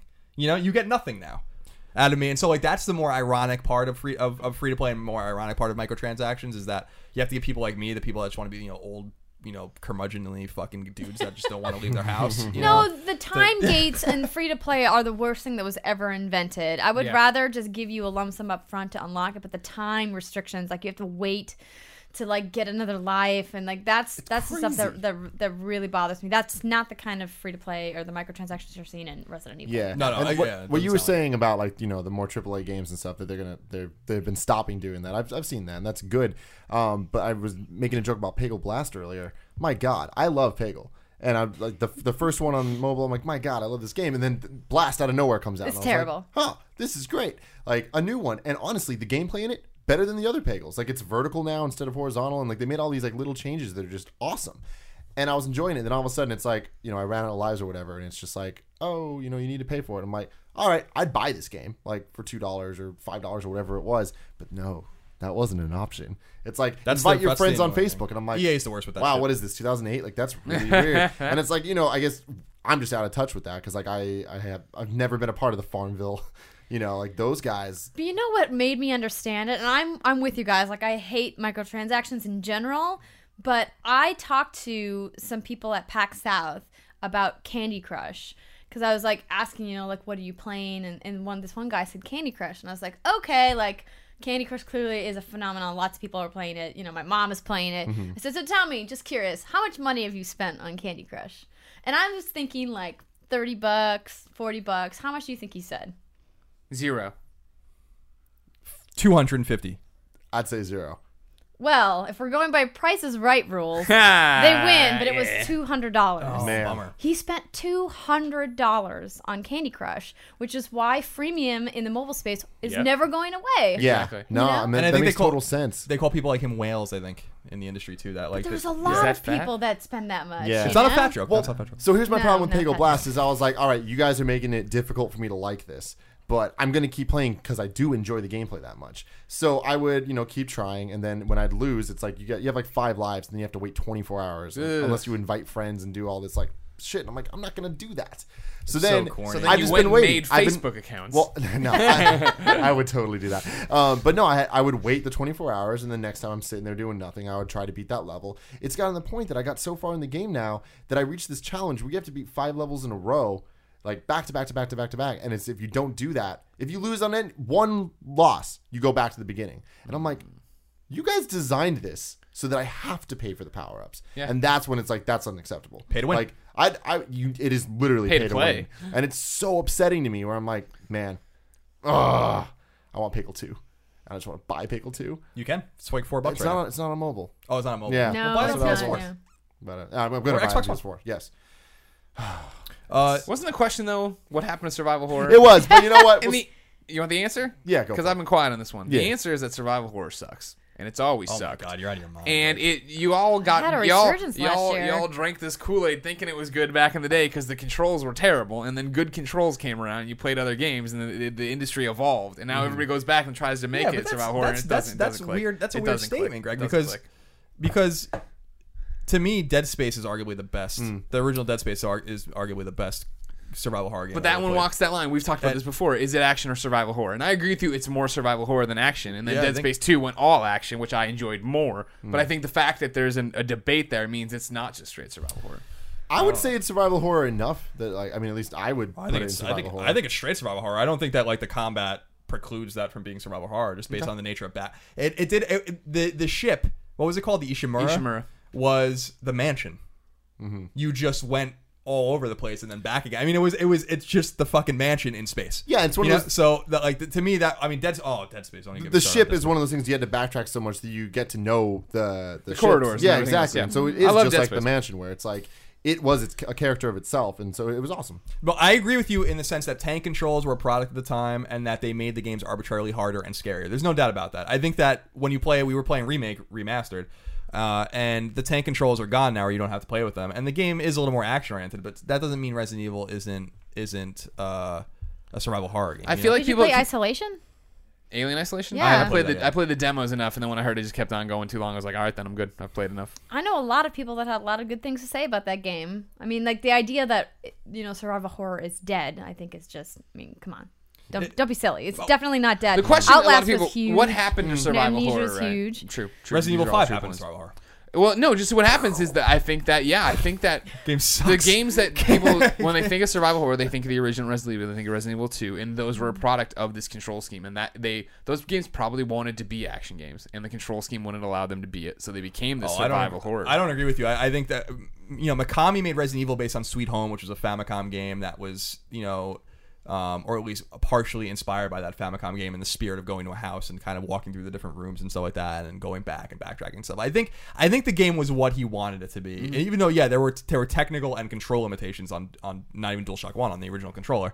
But what happened to survival horror, I mean Resident Evil 5 happened to survival horror. Resident Evil 5 was a travesty. In terms of like what Resident Evil is. Co-op. As an action game, it's fine. It's a fine game. It's fine. as an action game. Fine. It's a fine game. I beat it. Whatever. It is what it is. But when I played that, especially after Resident Evil 4, which was a masterpiece, to play Resident Evil 5 and be like, what the hell is like? Who told you to do this? Somebody in marketing that wanted to sell more games. But I mean, Resident Evil 4 was not a commercial failure. You know what I mean? I'm not gonna say Resident Evil 4 sold better. Obviously, came to GameCube. It was on PS2 later. Mikami never cut his own head off. By the way, when that happened, if we all remember, he said he was gonna cut his own head off with a chainsaw if it ever happened. But Resident Evil 5 was the beginning of the end of an action-oriented, and it wasn't the first one, but it was in the action-oriented. This is what it is now. And then Resident Evil 6, just in the trailers, I was like, I don't even want anything to do with this game. I never even played it because I'm a Resident Evil fan. I like Resident Evil, and so I think that happened. That's why Dead Space was so refreshing in some ways, in the sense that even though it was really around the same time as Resident Evil 5 and long before Resident Evil 6, that it captured that Mikami kind of essence of horror and fright, which I don't think Dead Space 2 did, which is why I stopped playing. You felt powerful in it. Yeah, it was like, that's not really the idea. The bigger thing to me is that I think we're losing sight of, and we talked about this again, is that when I played Remake Remastered again, I lost sight of the fact as a kid that these games are adventure games. And like that, I never thought about it that way. And so maybe it's like the collecting and the puzzle solving. It's almost like a Tomb Raider game. You know what I mean? Like it's almost like an Uncharted game in a way. Like with these like finding tablets and putting them in places and solving puzzles and stuff like that. That was also lost. And so I think that essence of limited combat, limited ammo, and all that kind of stuff is one part of it. But also the world exploring and how you interact with the world is another thing. That's why Resident Evil 5 wasn't scary, because it was this huge swath of space, and you killed more people in Resident Evil 5 in like the first half an hour than you killed in Resident Evil 4. Well, what do you think about what they're doing with a game like Until Dawn? That That's a very exciting game. Taking that horror genre and giving it a new gameplay element. This making it more story driven, more narrative based instead of action based. Like, I mean, there's really, from what I've played, there really wasn't combat at all. No, it doesn't look like there will be. It looks awesome. That's the whole point. And this is what I go back to, just in the fact of what happened is I think technology caught up with these games. Original Resident Evil, you're what, stars is it? And that's what they are, right? You're like this elite group of motherfuckers who land and you have 3 bullets. What the fuck are you talking about? And then you're bringing up like Dead Space. You brought up not Outlast. Outlast. Yeah. Outlast is awesome. That's a great game. And these are games where it makes sense that those are survival horror in the way of their horror games, even. And I mean survival too, just how you want to kick it around. But the fact of like the narrative makes sense for why you're in that selection. And that's why I love Until Dawn, where you're just a flashlight and which way do you want to go, and it's gonna you're on the run from this person. They're putting you in situations that make sense. Yeah, I don't know. I think it's coming back though. I agree with Andrea. I think that there's evidence that it's coming back. I haven't played with Evil Within yet. Signs are that, from what I've heard, that is a Mikami game. That's great. I can't wait to play it. I have no fucking time to play anything. I want to play Alien Isolation too because, again, I like Alien. I like that whole world. Well, the whole universe, I guess I should say. And I think that there's evidence that's coming back. I think Outlast was a great game. It was short. You're a journalist. It's very incongruent in the way you deal with the world in terms of you're powerless. I think that's really cool as well. Although that game fell apart at the end. That game sucks at the end. Like most horror, like I think Rosemary's Baby, which is like one of the great horror movies of all time. The way that ends, like the last 5 minutes is awful. Yeah. Like they can't figure out how to end it. Same thing with The Shining, even though it's like you don't know how to end it, and that's a problem. That they can deal with that at a different time. But I think it'll come back. I was disappointed that Dead Space 2 went in that action-oriented way because I felt like they actually captured it. I felt like it was theirs. I'm surprised someone at EA and Visceral wasn't like, we got it. Like we got it. This is survival horror that everyone wants. And they let it go. When the goalposts keep moving, your third installment has to still sell 6 million copies to get a 4. If you're like, all right, well. Yeah, right, exactly. But yeah, more. I just genetically just been thinking more about survival horror and what it is, and I feel like because of the adventure element of the game has been lost, which we were talking about with Remake. I'm like, I can't believe I didn't, because I'm not a PC gamer and I didn't grow up a PC gamer. I didn't realize how adventure oriented these games are, and I think that is another piece of the puzzle that we have to really look at genetically and like why these games work. It's not only the fear, and it's not only the limited ammunition. I mean, you say they go to there with 15 bullets. They go there with a full clip. They don't think they're going to be stuck there. It makes sense, I think, within the confines of it, but there's more to it than that. And I think that the Evil Within, apparently, I can't speak to it personally, apparently gets it. So it'll live again. I think the market's going to speak. I think the market spoke loud and clear with Resident Evil 6. I don't think that game did anything what Capcom wanted to do. And so hopefully they remake it. Hopefully they reboot it. And the next one is just Resident Evil. Yeah. Yeah, I just think the market has become so splintered that trying to get these big publishers to sink a lot of development into a purist survival horror experience is just unrealistic because it's such a cultist audience. I personally do not like survival horror games at all. Like, for me, I love going to video games and having that power fantasy and being like a superhero and feeling like I can do things that I would never be able to do in real life. The idea of like I have to run from an enemy because I can't defeat it is not a fun gameplay experience for me, but I know that a lot of people really enjoy that kind of immersive gameplay, but I just don't think it's enough people that we're going to see it ever grow in a really sizable fashion outside of the indie scene. Yeah, we'll see. We'll see what happens. I don't think you're wrong on that. I think, the Capcom marketers, for instance, with RE5, were probably seeing trends that were right. That if RE5 was RE4, well, it probably would have done better critically, but that's not what they really care about. In fact, Capcom would be happy if you gave a game a 1 if they sold 10 million copies of it. I don't think they care. Just like any other company. So I think that they have to look at what matters most, and that brings us back to Revolutions 2. This might give them a bad name on Kotaku and IGN and all these places, but most of the people that are going to buy the game don't read those sites, and that's just the fact of the matter. You know what I mean? They listen to their friends, they watch YouTube, they're on Reddit, and if that isn't really a big deal, then they're not going to care. So that's the way the trends go. There you go. So the final topic for today, Andrea, you are our first guest host ever on this show. So we're going to talk about our video game firsts. What was the first game you ever played? First game you ever owned? First console you ever owned? And first game you ever beat? Oh, man. You can go first. Taking it way back. Oh, yeah. The first game that I have vivid memories of playing was the original Super Mario Brothers on NES. because I remember getting it for Christmas for me and my sister. It was a few years after it had come out, and my dad got it, and the game came with the console back then. You guys remember when games came with that was consoles? that was a topic last week. That was a thing. And we played that game for hours and hours and hours and poured over the strategy guide. I know you hate strategy guides, but back then you had to have them. I was making The internet did not exist.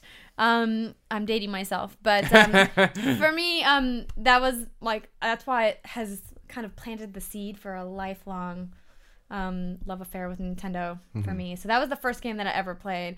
The first game that I ever beat was probably Paperboy. Damn. Could you beat Paperboy? Yes, of course you Man. could. You got skills. Woo. Yeah. Oh man, I'm no, right there with I you. couldn't do that. So many hours. Yeah, that damn Grim Reaper coming in on Tuesday, fucking up my day. What was the first console you owned? So it was the NES. NES, then? yeah. All right. Mm-hmm. And then, all right, there you go, Colin. My first console I owned was an NES. We had an Atari 2600 too, but that was my brother's, and the NES was my brother's as well. We had Mario. We had awful games too, like Athena, which is fucking terrible. It's a terrible game. Deadly Towers, which Sean Baby used to call Shitty Towers, which is one of my favorite things ever because that's exactly true. He made the whole box art and everything, so it said Shitty Towers like it looked. Well, it was perfect because that game sucks. That was a broader bund game. They had no business making an NES game. But the first game I remember really playing, we had Mario and all this stuff. The first game that I really remember playing as a youth was Kid Icarus, and that game is awesome. That game still, I think, holds up so well. Came out the same day as Metroid. It was really ambitious. Went in a different direction. Metroid was more of a non-linear, collectathon, get what you can or whatever. Kid Icarus was more of a linear, but also dungeon crawling aspects to it. Really, really super difficult, and a really great game. So that's the first game. So it was NES and Kid Icarus, and obviously that started my, we've known it here. I was a Nintendo fanboy like you wouldn't fucking believe, until Wii. And then I was like, I can't do this anymore. As we talked about it, I'm like, I can't do this anymore. So, I always had my PlayStation and all that kind of stuff too. But, it was Kid Icarus and on the NES. The first game I remember beating was probably Mario because you can beat the shit out of that game really easily. It's not a hard game. We've talked about that before. Once you figure it out, you can beat it in 10 minutes, not even. But yeah, I remember beating Kid Icarus and that game's really hard. I remember having the password written down. You used to have to use passwords. These games didn't have batteries in them. Yep. But yeah, early memories: Castlevania 2, of course, Mega Man 2, Ninja Gaiden, Faxanadu. Yeah, I played a lot of Chess Master. Chess Master was awesome. My You guys God, remember, best box Chess art Master? ever. Yeah. Oh yeah. That's Yeah. epic box art right Love there. that. I wonder if that guy's still alive. Probably not. But if he is, I want him on. The Chess Master himself. Yeah, He looks like Rasputin or something like that. He looks like just some Russian dude. Did you guys ever play the Are You Afraid of the Dark game for PC? No. I really love that. Did it just tell you stories?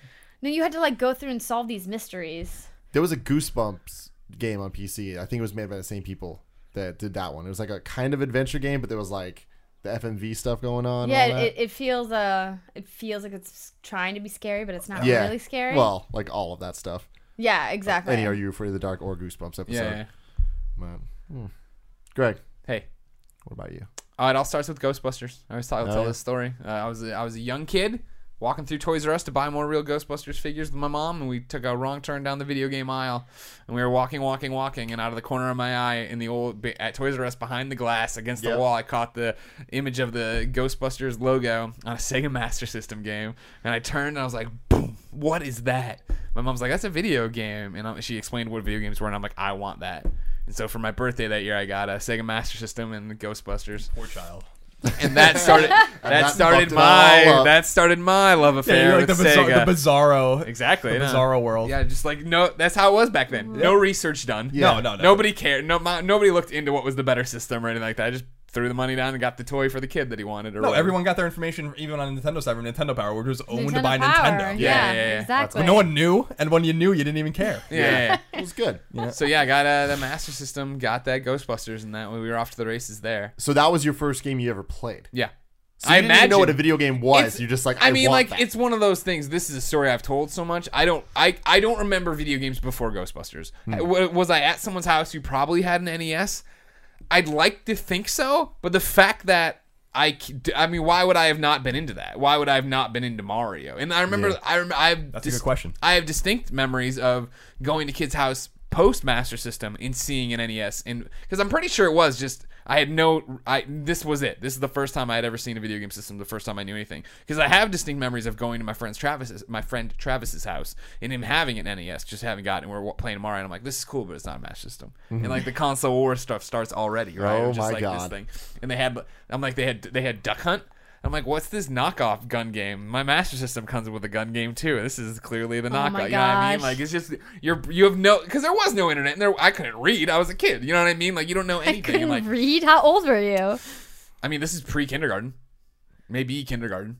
You couldn't read in kindergarten, right? No, No. okay, I mean, no. You yeah. learned your alphabet there. There's alphabet on the That's true. going around the. Yeah, yeah. the I ceiling. guess most Oh, kids okay. couldn't read in That's it. It's kindergarten. preschool and then kindergarten. All right, because I remember we jumped on. I don't know, whatever. I remember in first grade for a good report card, I was able to convince my parents to buy me a Genesis, and so I had the Master System for years You before were just that. sticking with it. Yeah. Now you bought yeah. Genesis. This is the interesting thing to me. You bought Genesis before Sonic. No, mine came with a pack in Sonic. Oh, okay. Because I had to I had to thought work you on were him. so because I had. I did was not under the start with the illusion that you Altered were Beast. so crazy that because Genesis came out in '89, Sonic didn't come out till '91. Yeah. That you were one of those people that bought like Altered Beast. Beast. Yeah. No, which is no. the worst game of all time. Yeah. Or like one of those guys that was like Alex Kidd. No. Alex Kidd, I not went back Alex for Kidd. Alex Kidd. Don't get me wrong, but I mean, Alex no, Kidd's good. At the jump, no. I remember it was a big deal Okay. that I 'Cause convinced I would have them. loved that. And so because it was the whole like reboot that they talk about in Console Wars, right? Where it's gotta get, and like they had the mascot and they had everything, and they rebranded Genesis. That's when it became, again, it was something I knew about through comics. Or And then you whatever. bought Saturn. I did buy a Saturn. God. Yeah. I didn't. Which I is the didn't. best that you bought the Saturn. The Saturn it's one of those things that's an unforgivable moment with my mother, where I made my Christmas list and gave it to her, and I had an N64 on there. And because I was finally you did that thing where you pull yourself away enough to be like, something's wrong. I don't think I'm on the right side of history. Wait, so you didn't get an N64? You got a Saturn instead? My mom looked at the list That's and the she biggest goes, travesty I've ever heard. she's like, N64, huh? You sure you don't want that new Sega system? You've always been a Sega kid. And I was like, I was on the fence, Mom, but you're right. Get me the Sega Saturn. I want to play Virtual That's the Fighter. worst decision ever. That's Nights so into dreams. sad. Yeah. Oh, it was bad news. There were some bears. great games. I mean, like Sure. Shining, Shining Force, sure. right? Shining in the Darkness, Yeah, and yeah. then Panzer Dragoon Saga. Panzer Force. Dragoon. Right, Oh my right, God. That was right. like the seminal. But I saga. mean, like, yeah, that was years later. Then I went and got the N64. Woke up. Oh yeah, Yeah, this is what's woke up. Because like Yeah. that was an unforgivable sin for Sega. I could never go back to Sega after that. And that's why when the Dreamcast came out, I was like, oh, this is cool. But I'm like, fuck you guys. Really? And then when 'Cause they that was- failed, I was like, good. I'm because that was glad. the first Sega console I got at launch, where Yeah. I was like, oh, maybe I've been wrong this whole time. Because Yeah, you were right. because like I was such a Nintendo fanboy when I was a kid that like. It's just all about it, NES, SNES. And then when N64 came out, it was so devoid of games. Everyone forgets that N64 No, I don't launched remember. with 2 games. There were 2 games on N64 for like 2 months. cares? All you Who the need hell is Mario cares? 64, one of Mario the 64 best games ever made, Oh, ever. That's play another. it That's forever. another. That's another. I don't even Oh, know if I God. want to go down that. No, route. no, You Are don't you know. about to say that Mario 64 is All not good? No, I was going to say Mario 64 is vastly It was overrated. groundbreaking. It Mario is 64 groundbreaking. will It is- be a topic next week. It is. Mario 64 is the proving ground. Sunshine was the better game. Oh, fuck Oh my Sunshane God. and its Call stupid it. ass. Don't even, I want to repeat don't- that. I want to Tim, repeat don't that. even acknowledge Super that Mario that statement Sunshine was said. was Cut better this out of the edit. Holy than Mario 64. Mario 64, like Ocarina of Time, right? Ocarina of Time was a great game. Mario 64 is a great game. What were the better games? Majora's Mask and Sunshine. Oh wow. You know- Oh wow. You think Majora's Mask is better? Okay. You never know I mind. love Majora's Mask, but I gotta go It's Ocarina okay. of Time. But- Tim, I want to know what your first game Yeah. was. All right. So, well, first off, before I even get to that, you were on the wrong track so much. I didn't even know that there was a Sega Master Oh System. no, most people didn't. No, I'd bring kids over to play video games. I'm like, you want to play games today? Like, oh sure. And they come in like, what the fuck is this? Do you not have a Nintendo? And I'd be like, what? No. What was crazy about Is that a is thing? I Is didn't know. I didn't know Master System was a thing until like a few years ago. Yeah. Even like it's like it wasn't until video games on the internet. I mean, I was so into Master Master System when I got the Genesis. My parents bought me the adapter so I could still play Master System games on the Yeah. Genesis. That was a Oh, cool. That man. was a cool step. That Yeah. Genesis was a good machine. Yeah. Super Nintendo embarrassed it, but it was Sure. it was a good machine. Yeah. It was a good machine. So the first game memory I have playing a game is Prince of Persia on some type of computer system. I don't remember what it was. Okay. And I remember just being like, oh my God, you can interact with this. And it was crazy. And it blew my mind. Then my dad, when I was in second grade, bought a Commodore 64. And keep in mind, me being in second grade, this meant I was gonna say, that you're the young, Super though. It was Nintendo, like 5 years ago. Super Nintendo was out at that point. And but I didn't know anything about all that. And I was playing Jumpman on the Commodore 64, and there was a James Bond game, and they were just so rudimentary and stupid, but I'd go to school and I would nothing more than go home and play this damn Jumpman game. And then one day my mom brought me to Toys R Us, and it was a very similar thing, and I just saw the Super Nintendo. I'm like, yes, oh my God, I want that. And got it. And That it day, came or did you have to like? it was that day. Damn, that's good. I don't know why it happened, but it happened that day, and it came with the bundle with Super Mario All Stars plus World, the best single cards that's a of great all cartridge. time. That's a great cartridge. And I was just like, holy crap! And I played the hell out of that game. But that was not the first game I beat. None of those Mario games did I beat yet. Mario's Missing. That was the first game. Oh God, I did. Kevin's fucking uncle is a swindling piece of shit who sold me this little kid. Mario is Missing. It's a Mario game. Motherfucker. That was not a that game Mario was rough. game. That was a goddamn travesty, and you knew it. He also sold me Tiny Toon Adventures Buster Bust Loose, so I gotta give him some credit for that. But the first game I ever beat was Yoshi's Island. Nice. Yeah. Wow. So that's That was pretty late. Yeah, it's mid 90, 95 That came out in or 95, I think, 6. Yeah.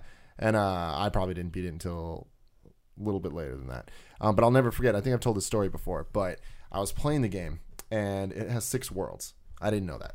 So when I got to the castle, like world 1 to 8 or whatever, in the first world, I was like, oh my God, this is it. And I remember I was going to Great America. My friend's dad was bringing us to Great America, and I was like, he's going to be here in like 10 minutes. I need to beat this. And then I beat the boss, and I was like, yes, I beat a video game. Oh my God. I was so excited. And then it just went to the next world screen. I was like, what? What And the I fuck looked is up, this? and I saw it said 2, 3, 4, 5, 6. And I'm like, oh my God. And that was probably the moment that I was like, video games are my life. This is the best Yeah, thing. because you have in to the entire dedicate your world. life to And then games I like did that. not want to go to Great America. I was like, this sucks. But we went Can I all cancel? like, the entire I don't time. feel so well. I was just thinking about Yoshi's Island, and oh man, Yoshi's Island, one of my favorite games of all time. It's funny, man. Like I want to. It should be a future topic, but with Greg growing up Sega and then kind of going in other directions, and me growing up Nintendo and kind of going in other directions, like it would be a fun topic to figure out like when your allegiances were formed and how. And I use allegiances loosely because I played PlayStation. I had a PS1 and an N64, and for instance, and then I had a GameCube and Xbox and a PS2. But like when your real love of like these core companies like began and ended, and how they began and how they ended. Yeah. Like my complete, and you were there for witness. Like my complete Oh, meltdown yeah. with Nintendo, like in 2008, was like one of the funniest things ever. And like The best was when Colin was trying to sell himself on Nintendo still being cool in 2008. When he would go home every night and play the Wii and not play other things. Like, he played the worst third-party games on Wii that barely ran and had no textures. He's like, whatever, that's what I got. I like Nintendo. Yeah, I was like, Nintendo's the best, man. What are you talking about? It's true. But like, because like, NES, for instance, NES and SNES got me hooked on JRPGs, right? Like Dragon Quest and obviously, or Dragon Warrior at the time, and Final Fantasy, and then obviously all of the Square games and the NX games on SNES. So I had to buy a PS1 because that was my JRPG machine. And then obviously later on N64, and you play whatever you play on that. I mean, there's a lot of great games on it. Again, a lot of revisionist history about N64. The library was actually quite weak. But then GameCube came, and GameCube was actually like a great console. Like I loved GameCube. It was a great console. Mario Golf. Oh, Mario Golf. It was okay. I still say SNES is probably arguably the best gaming console of all time. I don't think there's an argument to be made. I would say I would still say NES is my favorite. I NES. don't want to say best. Yeah, I think NES's catalog. That is- makes sense for you. just in terms of pure gameplay, like in pure gameplay, like just like oh my God, like the 3 Ninja Gaidens, 3 Castlevanias, 6 Mega Mans, 3 Marios. Like there's just like all of these gameplay masterpieces, like 10s. But then again, you go to Super Nintendo. I mean, Mario World is a 10. So amazing. Yeah, I mean, like that's why I always bust Greg's balls when he had to play Sonic, and I'm like, and I hate Sonic so much. Like I've never been like, I'm so open about that. I think that game sucks. I love Sonic. And like, OG and- one. Sonic is bad. I used to love Sonic. Not I did anymore. too, and then It's I like put played Mario World I played next to episode Sonic. 4. And I was Mario like, you guys are World crazy, blows and you Sonic played out of the those. water. Jesus. Yeah. It's so, but I'd love to know when everyone like that's another topic. But like when everyone turned, because like everyone's always like, "Oh, you're so hard." To me, like you're so hard in Nintendo. I'm like, dude, you have no idea. Like how on Nintendo's nuts I was. When I It was young. like a You bad have breakup. No, it was like a bad breakup because I love PlayStation. I got my PS2 when it came out. I got my obviously I couldn't afford a PS3 when I moved here. I was fucking poor. Me too. But yeah, like you always had your Nintendo consoles, and then it's like eventually I was just like, I can't do this anymore. Like I woke up one day, I was like, what am I? I'm like, I remember it was with Lying in the shower, Yeah. pounding on the wall. I remember waking up. It was when the straw that broke the camel's back was that 007 game. I don't remember what it was when it came out like early in the generation, and it was on all the consoles. And I played it on Wii U or Wii, and I was like, I remember going in, and I'm GoldenEye? like, huh? No, it wasn't Daniel GoldenEye. It was Craig before one. that. I know what you're talking Goldeneye. about. Yeah, no, Right? It wasn't GoldenEye. There was a GoldenEye. There with was a Daniel GoldenEye. Craig. There was. There was, There but that's- an EA. That was like a remaster. Bloodstone, Yeah. I think it was. That sounds right, yeah. And I was like, I can't do this anymore. I remember being like, I can't. Like, everyone's enjoying. Oh, you play Halo? Did you play Resistance? Yeah, like all these. And I'm like, no, I'm playing fucking Zack and Wiki, whatever the hell it is I'm doing over here. That's why I can't do it anymore. And PlayStation obviously spoke to me at that point. But so that would be a fun future topic. I think would be to like really identify the time frames and stuff like that. How and when you like broke or got into something, like, because we all grew up and the condition was like with your Commodore, with your SNES layers, like you were kind of conditioned based on the purchasing decisions of the people around you. I wasn't cognizant. If my brother bought me a Master System or had a Master System and NES, it would have been a different story, right? You'd be a history major. You would have stopped caring about video games. Yeah, you would have just gotten your professorship. Yeah, exactly. I just would have went down that line instead. I think that's interesting because everyone has those stories and those tales or whatever. Like the whole, like everyone's like, I've always been, if you were a kid and you were always a multi-platform gamer or whatever, you're lying, because like that's not. Well, your parents were super rich. Yeah, exactly. Yeah. It's just not possible. Like at least it wasn't possible in my house. The only way it could be possible is if you look at PC being its own platform, which clearly it is, right? But as a kid, you don't necessarily distinguish that as a platform. Yeah. As adults, we can all say like, yeah, obviously that's a platform, but that was the only thing I had multiple of. I had a PC and a console, so sure. I guess that it's counts. just PC gaming was so different back then. Oh yeah, it was. Carmen San Diego and shit like that. Yeah, I'd play, but like it wasn't giving you the same experiences. Whereas now, like PC just can do everything, and then it's just like these little exclusives off. Yeah, I mean, as a kid, there definitely was a difference between a video game and a computer game. Yeah, Computer games were a thing like Chips Quest. Chips Quest was awesome. Chips Challenge. Chips Challenge, you're right. Yeah. Chips Challenge. Oregon Trail, Number Munchers. Mavis Beacon teaches typing. Yep. Yeah, Chips Challenge was dope. That was a dope game. I'm gonna stand A by Let's and Play? say Chips Challenge. Are we gonna do a let's Let's do a Play? Chips Challenge. That game was all. I don't know if anyone out there remembers Chips Challenge. I got it when I got my Sony Vaio in '96. It came loaded onto it, and that was the first computer I had like in my room. Like we had our family computer or whatever. And I was like, oh man, Chips fucking Challenge. It had like MechWarrior and all these like beautiful games. And I was like, all I wanted to play was Chips Challenge, which is like this top down like advent. Like it's not even really a good game. Yeah, it's- Playing some Ski Free. Oh, Ski Free man. never made any sense. I never even understood what the point of that game The game was. was totally a troll. You're doing too well. Here comes the snowman to eat you. Yeah. Good lord. Free, damn, dude. That's a Well, deep guys, cut. this has been a very, very good time. Andrea, thank you so much for joining us. Thank you. As our Yeah, first thank you for very having much. me, guys. Yeah, I hope you had a nice time. I only wish we could have had a refill midway. I'm sorry, we It could have was- stopped. Could call It for was Nick. so Nick delicious. does things. Nick does I'm sorry, we'll not- make another if one you after. ask Can you me, Can you imagine please make a Nick Nick be the old fashioned? it waiter would next be time? a Keurig pod, a thing of ice, and a little bit of milk. Oh man, that's good. Well, thank you guys so much for listening or watching or just enjoying this in whatever way Enjoying it you decided to consume through it. osmosis. We'll be back next week and every day on youtube.com/kindoffunnygames. Until next time.